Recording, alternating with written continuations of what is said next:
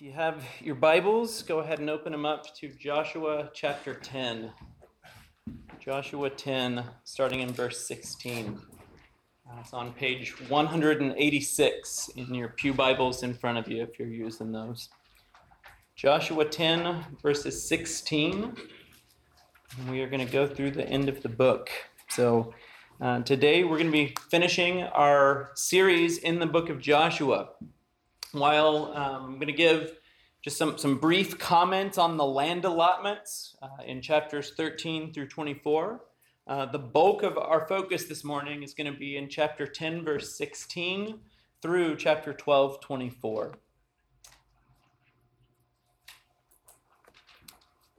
You may have won the battle, but you have not won the war. It's a line we commonly hear uttered in movies and sometimes at sporting events. But we don't often hear the opposite of that said. You've won the war, but there's still more battle to be fought. On June 6th, 1944, that's exactly what happened. On a day now known as D-Day, the Allied forces took the beach at Normandy, effectively ending the war, World War II.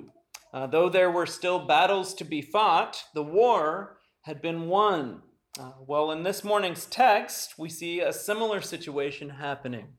The Lord has already promised victory to Israel as they obey his commands. The conquest of the land of Canaan becomes a reality as they do that. Even though there are still battles to be fought, the war is effectively won. Obedience to God leads to rest. Obedience to God leads to rest. That's the main point I want us to see this morning, specifically in chapters 10 through 12. So if you're in your Bibles, go ahead and follow along with me in chapter 10, starting in verse 16. We're not going to read through this, but I'm going to kind of give highlights and snapshots of what's going on here. So if you recall from the last 2 weeks, Israel makes a covenant with Gibeon without seeking the Lord. And then the Lord comes to their rescue when 5 kings, we learned last week, kind of wage war on Gibeon. So these 5 incredibly powerful kings go to battle with Gibeon and the Israelites, who we learned last week, have God fighting for them. And the Israelites, with God, swoop in to save the day. God humbles the Israelites by winning the battle for them with hailstones, and then God listens to the prayer of Joshua. And that brings us to our current place in the text, chapter 10, verse 16. Those same 5 big bad kings who attacked Gibeon head for the hills. They get out of there and they find themselves hiding in a cave in this place called Makkedah, which is about 40 miles southwest of Gibeon, and back on their own home turf, so to speak. So if Gibeon were Aptos, these guys take off and hide in a cave somewhere approximately near Bixby Canyon Bridge, but kind of out in the ocean somewhere further west. And this is where the battle has since moved. They're sitting there in the cave, that they've hightailed it and run, and they think they're safe. Then some of God's people find them and they relay information to Joshua, who's already close by. But instead of just wiping them out right there, Joshua does something interesting in the text. He tells the people to kind of roll stones over the mouth of this cave where they're hiding, and then he tells them to keep pursuing the enemy.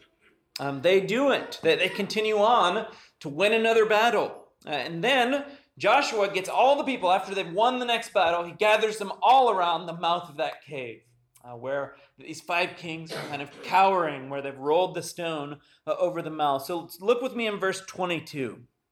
That's kind of the setting that's going on. Starting in verse 22, then Joshua said, "Open the mouth of the cave and bring those 5 kings out to me from the cave." And they did so, and brought those 5 kings out to him from the cave, the king of Jerusalem, the king of Hebron, the king of Jarmuth, the king of Lachish, and the king of Eglon. And when they brought those kings out to Joshua, Joshua summoned all the men of Israel and said to the chiefs of the men of war who had gone with him, "Come near, put your feet on the necks of these kings." Then they came near and put their feet on their necks. And Joshua said to them, "Do not be afraid or dismayed. Be strong and courageous. For thus the Lord will do to all your enemies against whom you fight." And afterward Joshua struck them and put them to death. And he hanged them on 5 trees. And they hung on the trees until evening. But at the time of the going down of the sun, Joshua commanded, and they took them down from the trees, and threw them into the cave where they had hidden themselves. And they set large stones against the mouth of the cave, which remains to this very day.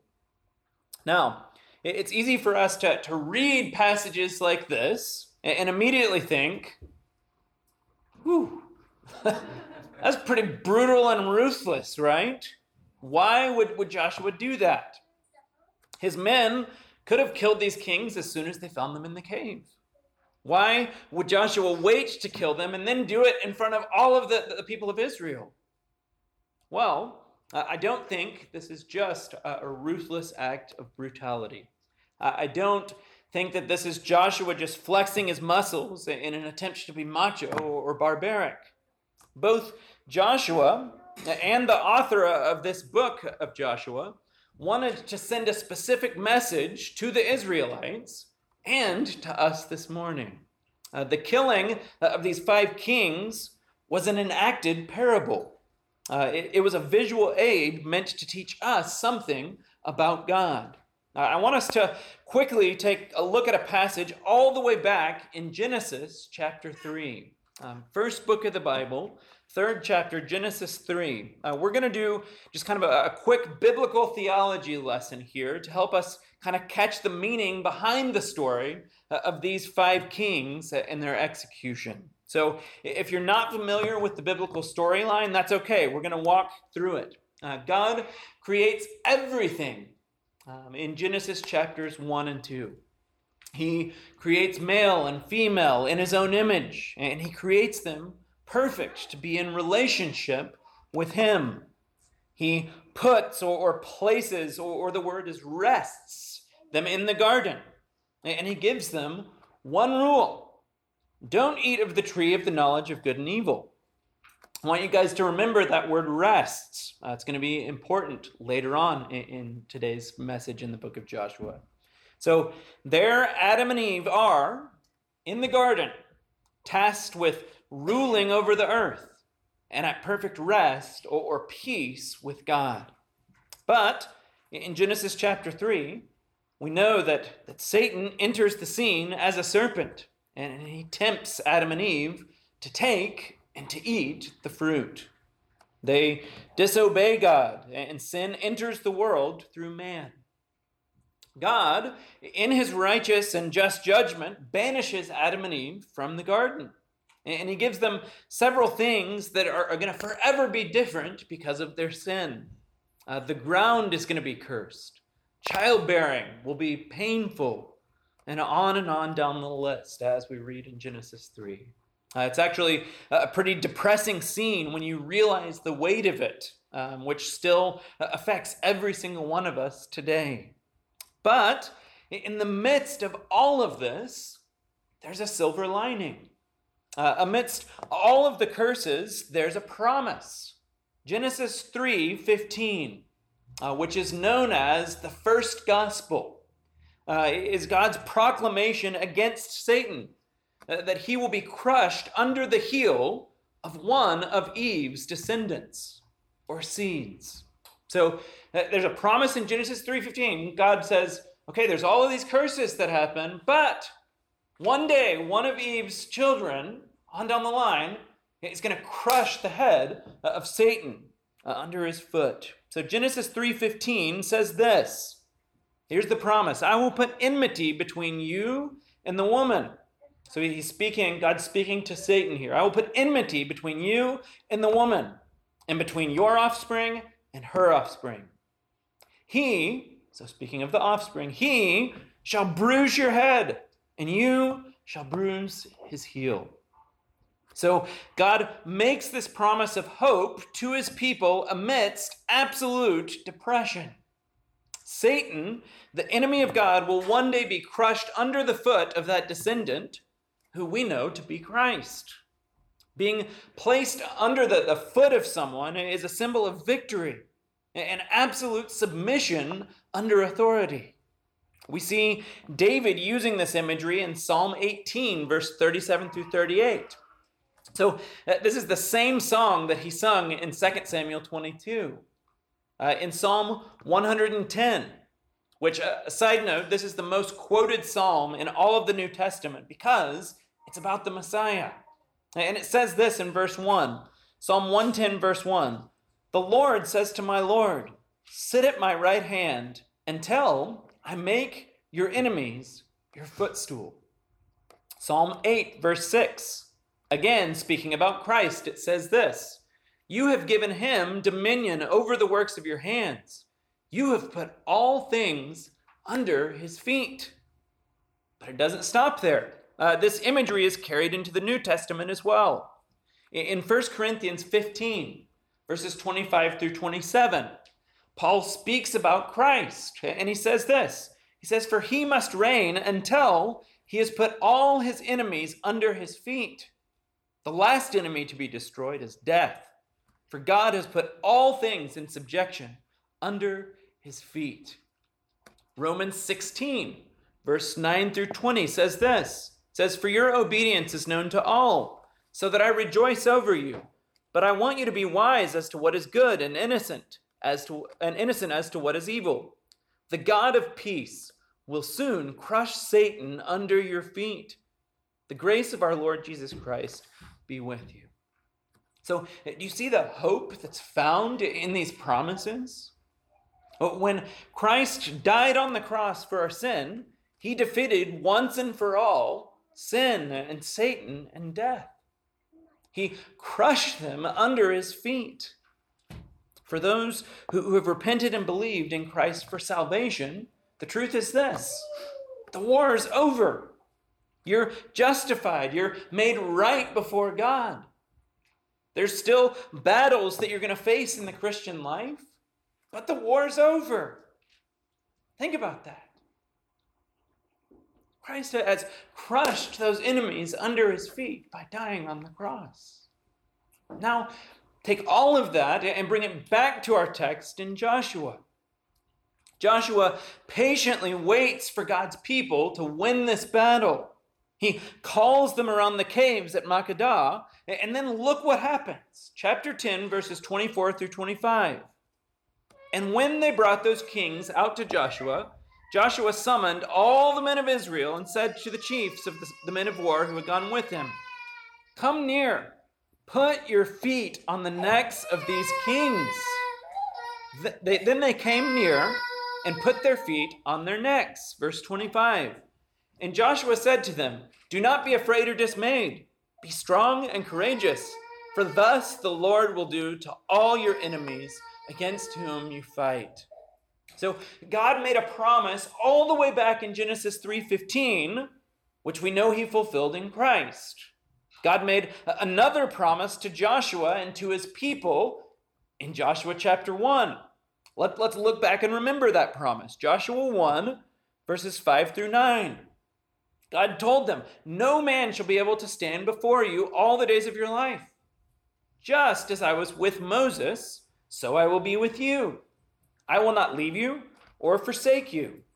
Be strong and courageous, for you shall cause this people to inherit the land that I swore to their fathers to give them.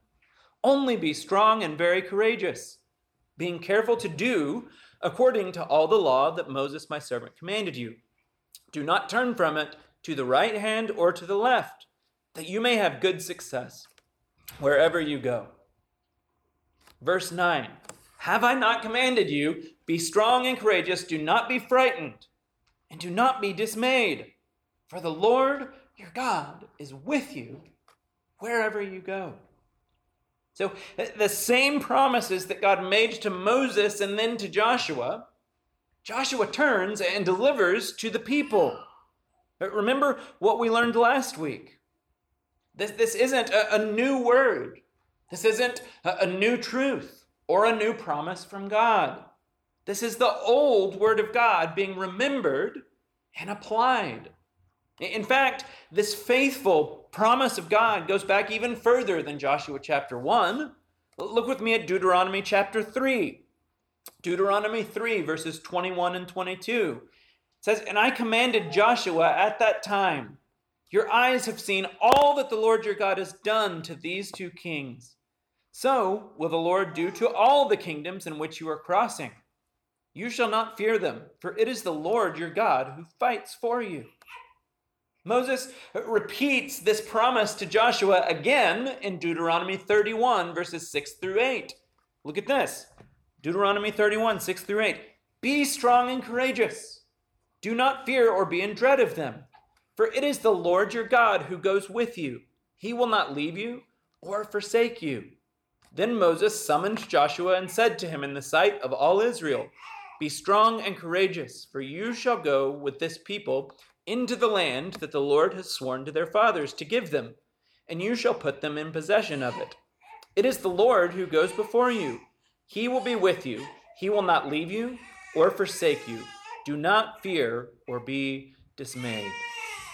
So Joshua, here in our text, with the enemies visibly under their feet, he quotes the promises of God. And then he tells them, hey, this is what God is like. This is what he's already done for us in the land. The Lord God has been and will be faithful to his people. The war is over before the battle even begins. Friends, just as Joshua does this enacted parable in front of all of Israel to encourage them in the Lord's faithfulness to them, just as he does that enacted parable, we get to do the same each week when we take the Lord's Supper. Each time we take the Lord's Supper together as a church, it's an enacted parable of what Christ has done for us on the cross. Each time we look upon the bread and the cup, we're drawn to remember Christ's body and blood, which was sacrificed for us, thus crushing our enemies under the feet of Jesus. So I want to encourage us not just to go through the motions each time we take the supper. Take time to consider the parable that's being enacted in front of us. That should encourage us. Just like this sign of victory encouraged the Israelites in Joshua 10. The Lord God has already given our enemies into our hands. Look what happens after this. Joshua and the people of God, they pick up and they move. Inspired by what they know to be true, they move forward in obedience. And God, surprise, surprise, continues to be faithful. They attack Libnah, verse 30. It says, "And the Lord gave it also, and its king into the hand of Israel." They attack Lachish, verse 32. "And the Lord gave Lachish into the hand of Israel." Then look with me at verses 40 through 43. Joshua 10, verses 40 through 43. "So Joshua struck the whole land, the hill country and the Negeb, in the lowland and the slopes and all their kings. He left none remaining, but devoted to destruction all that breathed, just as the Lord God of Israel commanded. And Joshua struck them from Kadesh Barnea as far as Gaza, and all the country of Goshen, as far as Gibeon. And Joshua captured all these kings and their land at one time, because the Lord God of Israel fought for Israel. Then Joshua returned, and all Israel with him, to the camp at Gilgal." This is kind of a summary statement of the entire southern conquest. But I want to point out two things here that I don't want us to miss in this text. First, notice in verse 40, the reason for doing what they're doing. Verse 40, "He left none remaining, but devoted to destruction all that breathed, just as the Lord God of Israel commanded." Just as the Lord God of Israel commanded. They're obeying God here. And look what happens in verse 42. And Joshua captured all these kings in their land at one time because the Lord God of Israel fought for Israel. They only have success because the Lord God of Israel fought for Israel. While we know that there's still battles to be fought, Joshua has just let us know that the war is over. Christian, have confidence in this truth. At the moment you repented and believed in Christ for salvation, you were justified and made right before God. The war was over. But, again, know that there are still battles to be fought. The moment you were saved, God didn't take you from this earth straight to heaven, right? He didn't. No, you were left on this earth because there's still battles to be fought. There's still sanctification or growth that needs to happen in your life and in my life. God still wants to use you for his glory and as his instruments here on earth. As you're obedient to him and as you trust his promises of faithfulness. And as I said earlier, the story doesn't stop there with Joshua and the kings at the cave, right? The people of God see this truth, they have confidence in it, and then they press on and they move forward in obedience to God, all the way through chapter 11. Once again, several kings in Canaan, they join force and they do battle with Israel. Read with me chapter 11, verse 4 through 5. Joshua 11, 4 through 5. And they came out with all their troops, a great horde in number, like the sand that is on the seashore, with very many horses and chariots. And all these kings joined their forces and came and encamped together at the waters of Merom to fight against Israel. In number like the sand that is on the seashore. This is a huge, huge army that they're about to go up against. There's this guy named Josephus. He's a Jewish historian. And he records the combined forces of the Canaanites numbered 300,000 foot soldiers, 100,000 cavalry, and up to 20,000 chariots. Think about that. If these numbers are even in the ballpark, this is one of the largest battles that Joshua ever fought. And look what happens in verses 6 through 9. Joshua 11, 6 through 9. And the Lord said to Joshua, "Do not be afraid of them, for tomorrow at this time I will give over all of them slain to Israel. You shall hamstring their horses and burn their chariots with fire." So Joshua and all his warriors came suddenly against them by the waters of Merom and fell upon them. And the Lord gave them into the hand of Israel, who struck them and chased them as far as Great Sidon and Mizrephoth-maim, and eastward as far as the valley of Mizpeh. And they struck them until he left none remaining. And Joshua did to them just as the Lord said to him. He hamstrung their horses and burned their chariots with fire.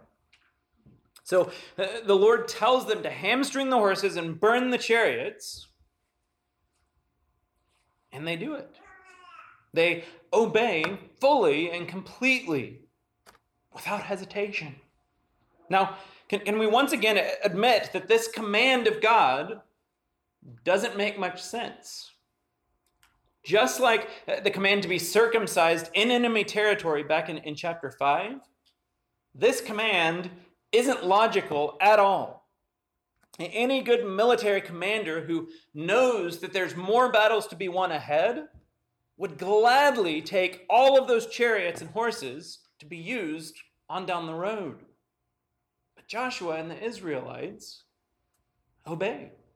They hamstring the horses, rendering them ineffective, and then they burn the chariots. What's God trying to teach them? And us? I think he's trying to teach them and us to trust him and him alone. I think about Psalm 20 here. Psalm 20 verses 7 through 8. It says, "Some trust in chariots and some in horses, but we trust in the name of the Lord our God. They collapse and fall, but we rise and stand upright." Do you see that? They aren't supposed to trust in military might or things that can collapse and fall. The Lord God wants them and us to trust him. And they display that trust through obedience. Friends, I wonder if you have something going on in your life right now that you're having trouble being obedient to God in.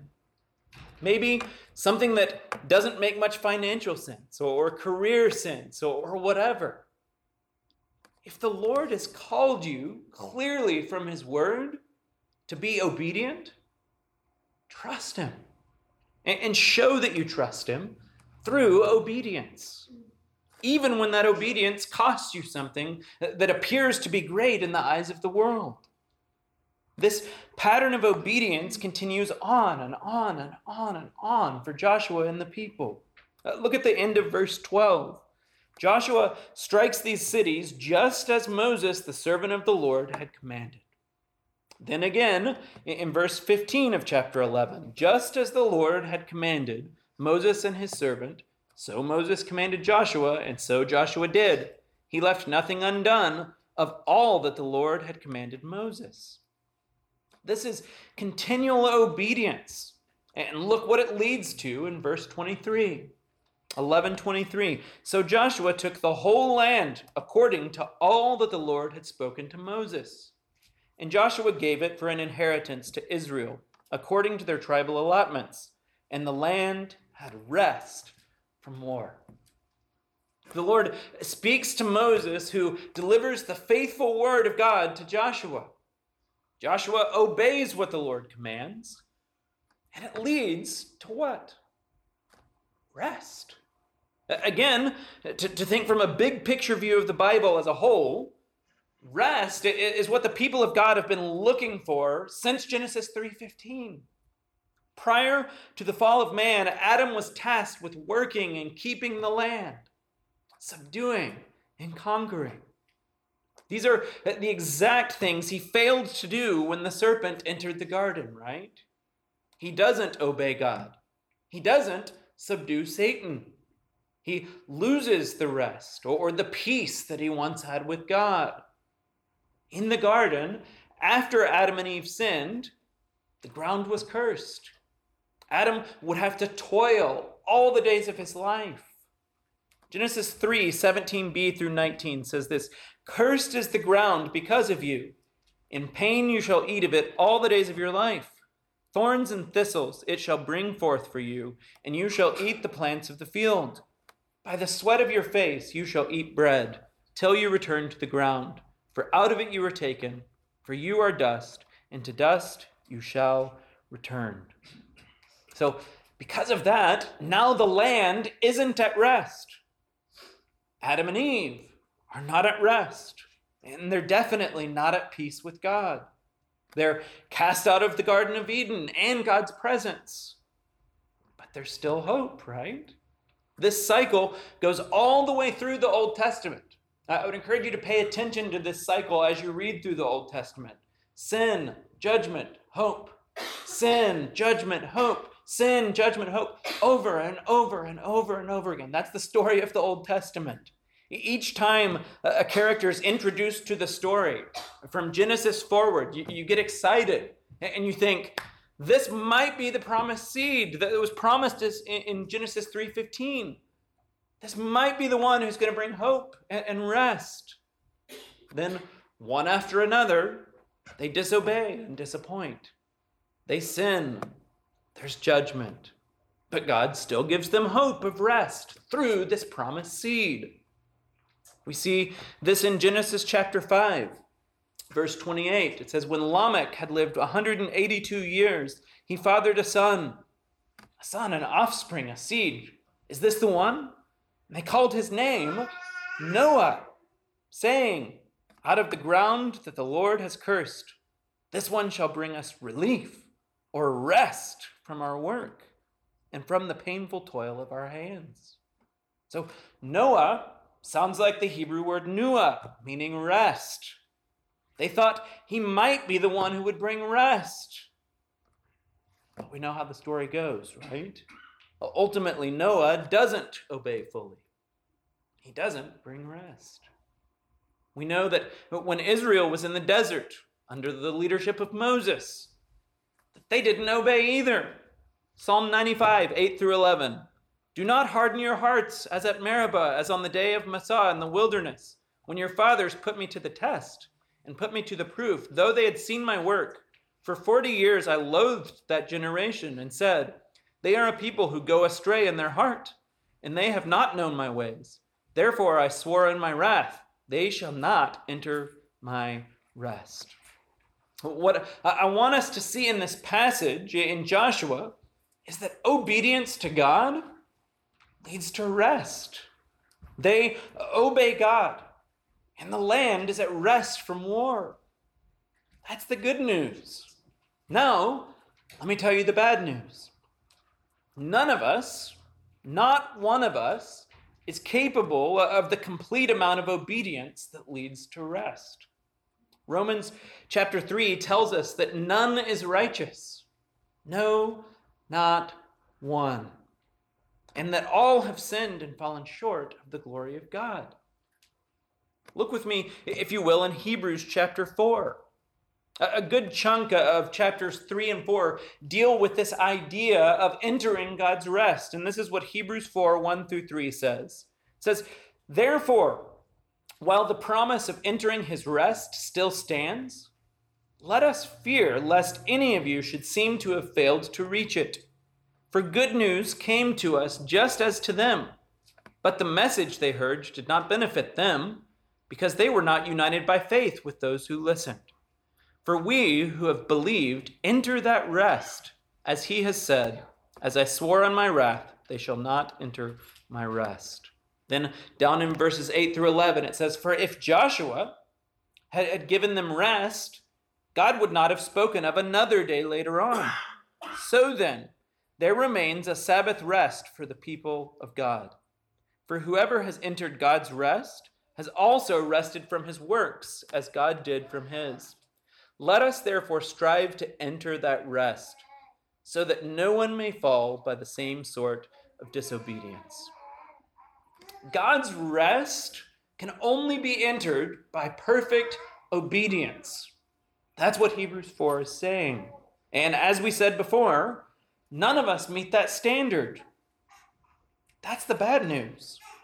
Here's the good news, and the point that Hebrews is trying to make for us. The promise of entering his rest still stands, but it's not based on our obedience. Only one man in all of history lived a perfectly obedient life, and that man was Jesus Christ. Okay, great for Jesus, true. Sounds like he gets to enter God's rest. Why is that good news for me? You ready? Here it is. The amazing truth is that when we turn from our sin and trust in that Jesus, his obedience, his righteousness, his perfectly lived life gets credited to us. The fancy theological word for this is imputation. Christ lives perfectly. You get to put on his righteousness. You put on his righteousness, you enter God's rest. Isn't that amazing? Faith in Christ leads to rest and peace with God. As a precursor to that, we see the people of God here in Joshua obeying God's commands, thus showing that they have faith or trust in God. And that trust, displayed through obedience, leads to rest. If you haven't put your faith in Christ and haven't experienced faith with God, peace with God, I would say to you right now what Hebrews says. The promise of entering that rest still stands. Repent and believe in Christ. It's the only hope of your salvation. It's your only hope of rest and peace with God. To the Christian, I say this. Grasp hold of that truth. Realize that it's Christ's righteousness that has saved you. Even the good works that you do today are because of that Christ is in you. So be thankful for that, but be humbled by that. Praise God for that. I want to make one quick observation on chapter 12. All of this has happened with the 5 kings and them winning these battles. This whole chapter 12 is a list of kings that were defeated by the Israelites. Verses 1 through 6 are all of the kings defeated by Moses before they went into the land. And then verses 7 through 24 are all of the kings defeated by Joshua in the land. And it runs almost like a checklist. The king of Jericho, 1. The king of Ai, which is beside Bethel, 1. The king of Jerusalem, 1. The king of Hebron, 1. On and on down the list, 31 of them in all. Now, why would a whole chapter of God's word be dedicated to listing these kings? Even further, how does this chapter 12 of Joshua, how does it stand the 2 Timothy 3 test, right? So how is this chapter, according to 2 Timothy 3, profitable for teaching, for reproof, for correction, and for training in righteousness, that the man of God may be complete, equipped for every good work? How does it meet that test? What I want us to see is that this is a specific record of God's faithfulness to his people. Remember that it's not the military might of Moses or Joshua or the people of Israel that defeated these kings here in chapter 12. It was the Lord who was fighting for them. This whole chapter is a detailed record of God's faithfulness, and it's there for the people to remember that faithfulness, which spans throughout the generations. In fact, the next several chapters of Joshua do the same thing, but not with kings, but with all of these land allotments, reminding us of who got which land parcel in fulfillment of God's promise to them. I've already kind of given you a head start on this today. We've talked about justification, or being made right with God, or imputation, or God's righteousness being credited to our account. Those are 2 different ways that as we look back at the Word of God, just like the people of Israel, that we're reminded that God's been faithful to us. I want to challenge you today to go home and make a list of the many ways that God has been faithful to you or to others around you through the years.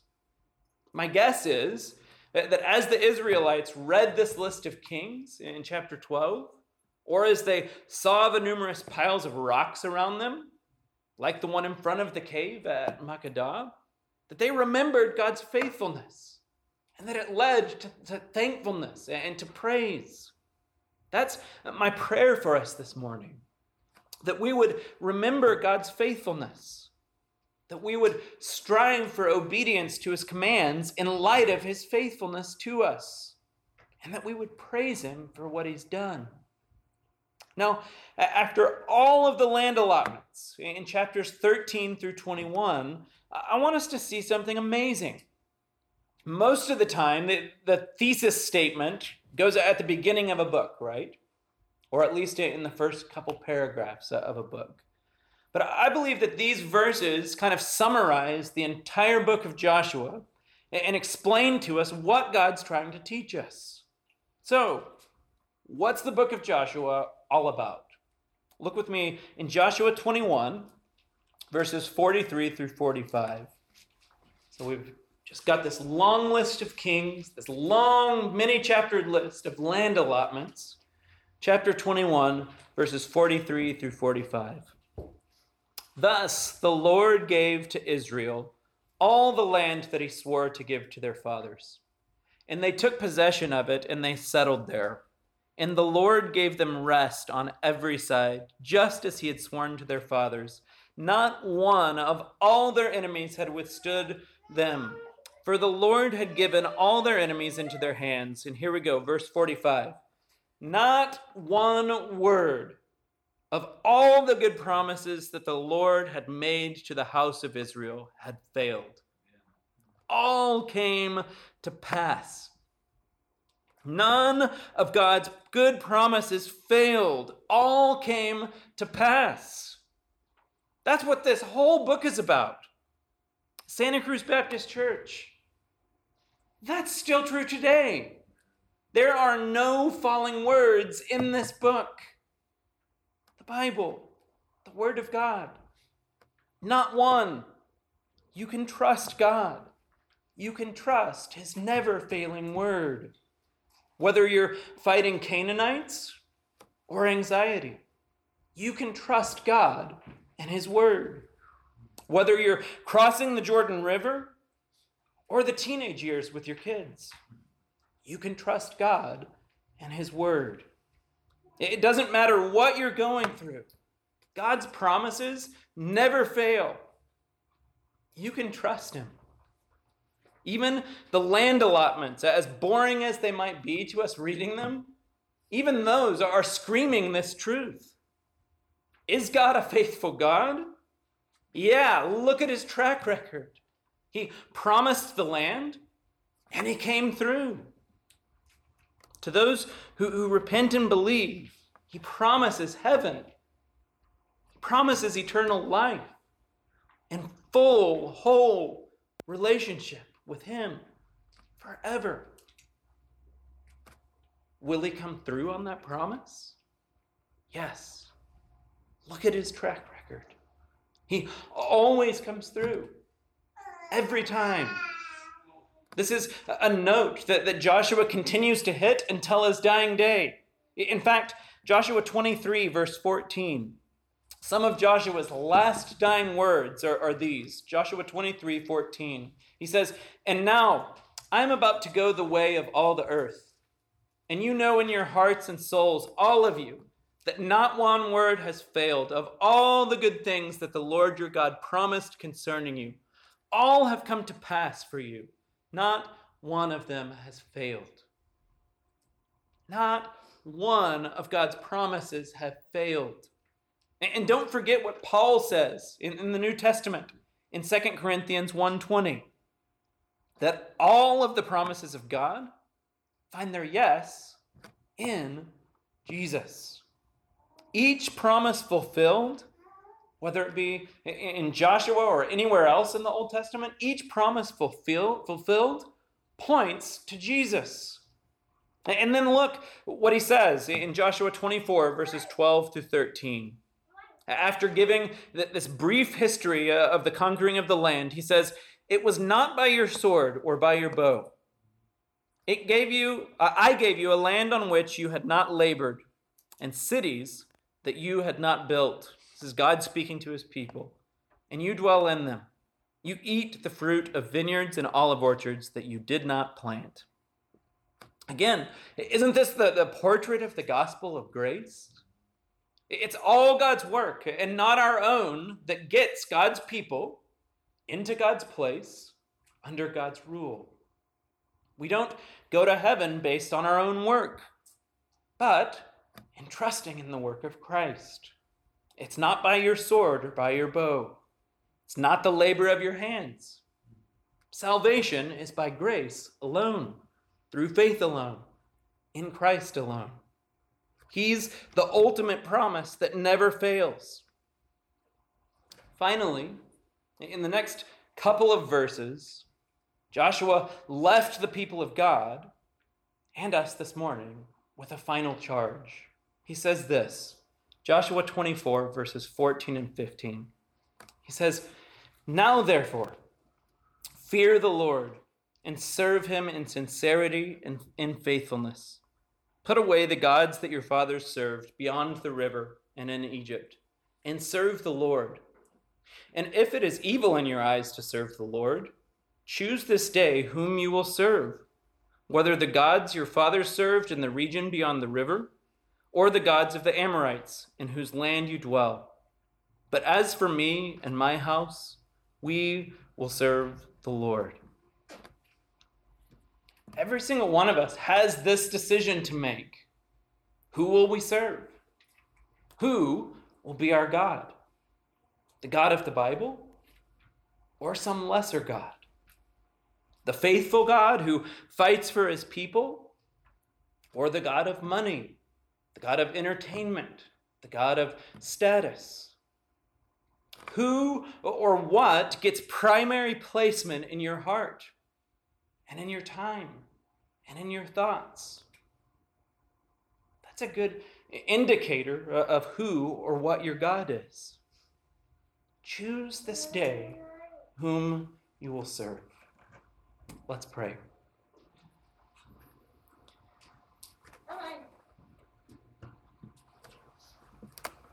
Lord, we thank you for your word, and specifically for this book of Joshua. We thank you for the way that it has pointed us to Christ. We thank you for the reminder that we have of who your Son is and what he's done for us. We thank you for the reminder that we have of your faithfulness to us throughout the ages. Lord, you don't leave us in the dark, wondering if you're going to come through. But Lord, we've seen you time and time and time and time again make promises and keep them, both in your word and through our own experience. Lord, we praise you and we thank you for these truths. In Jesus' name, amen.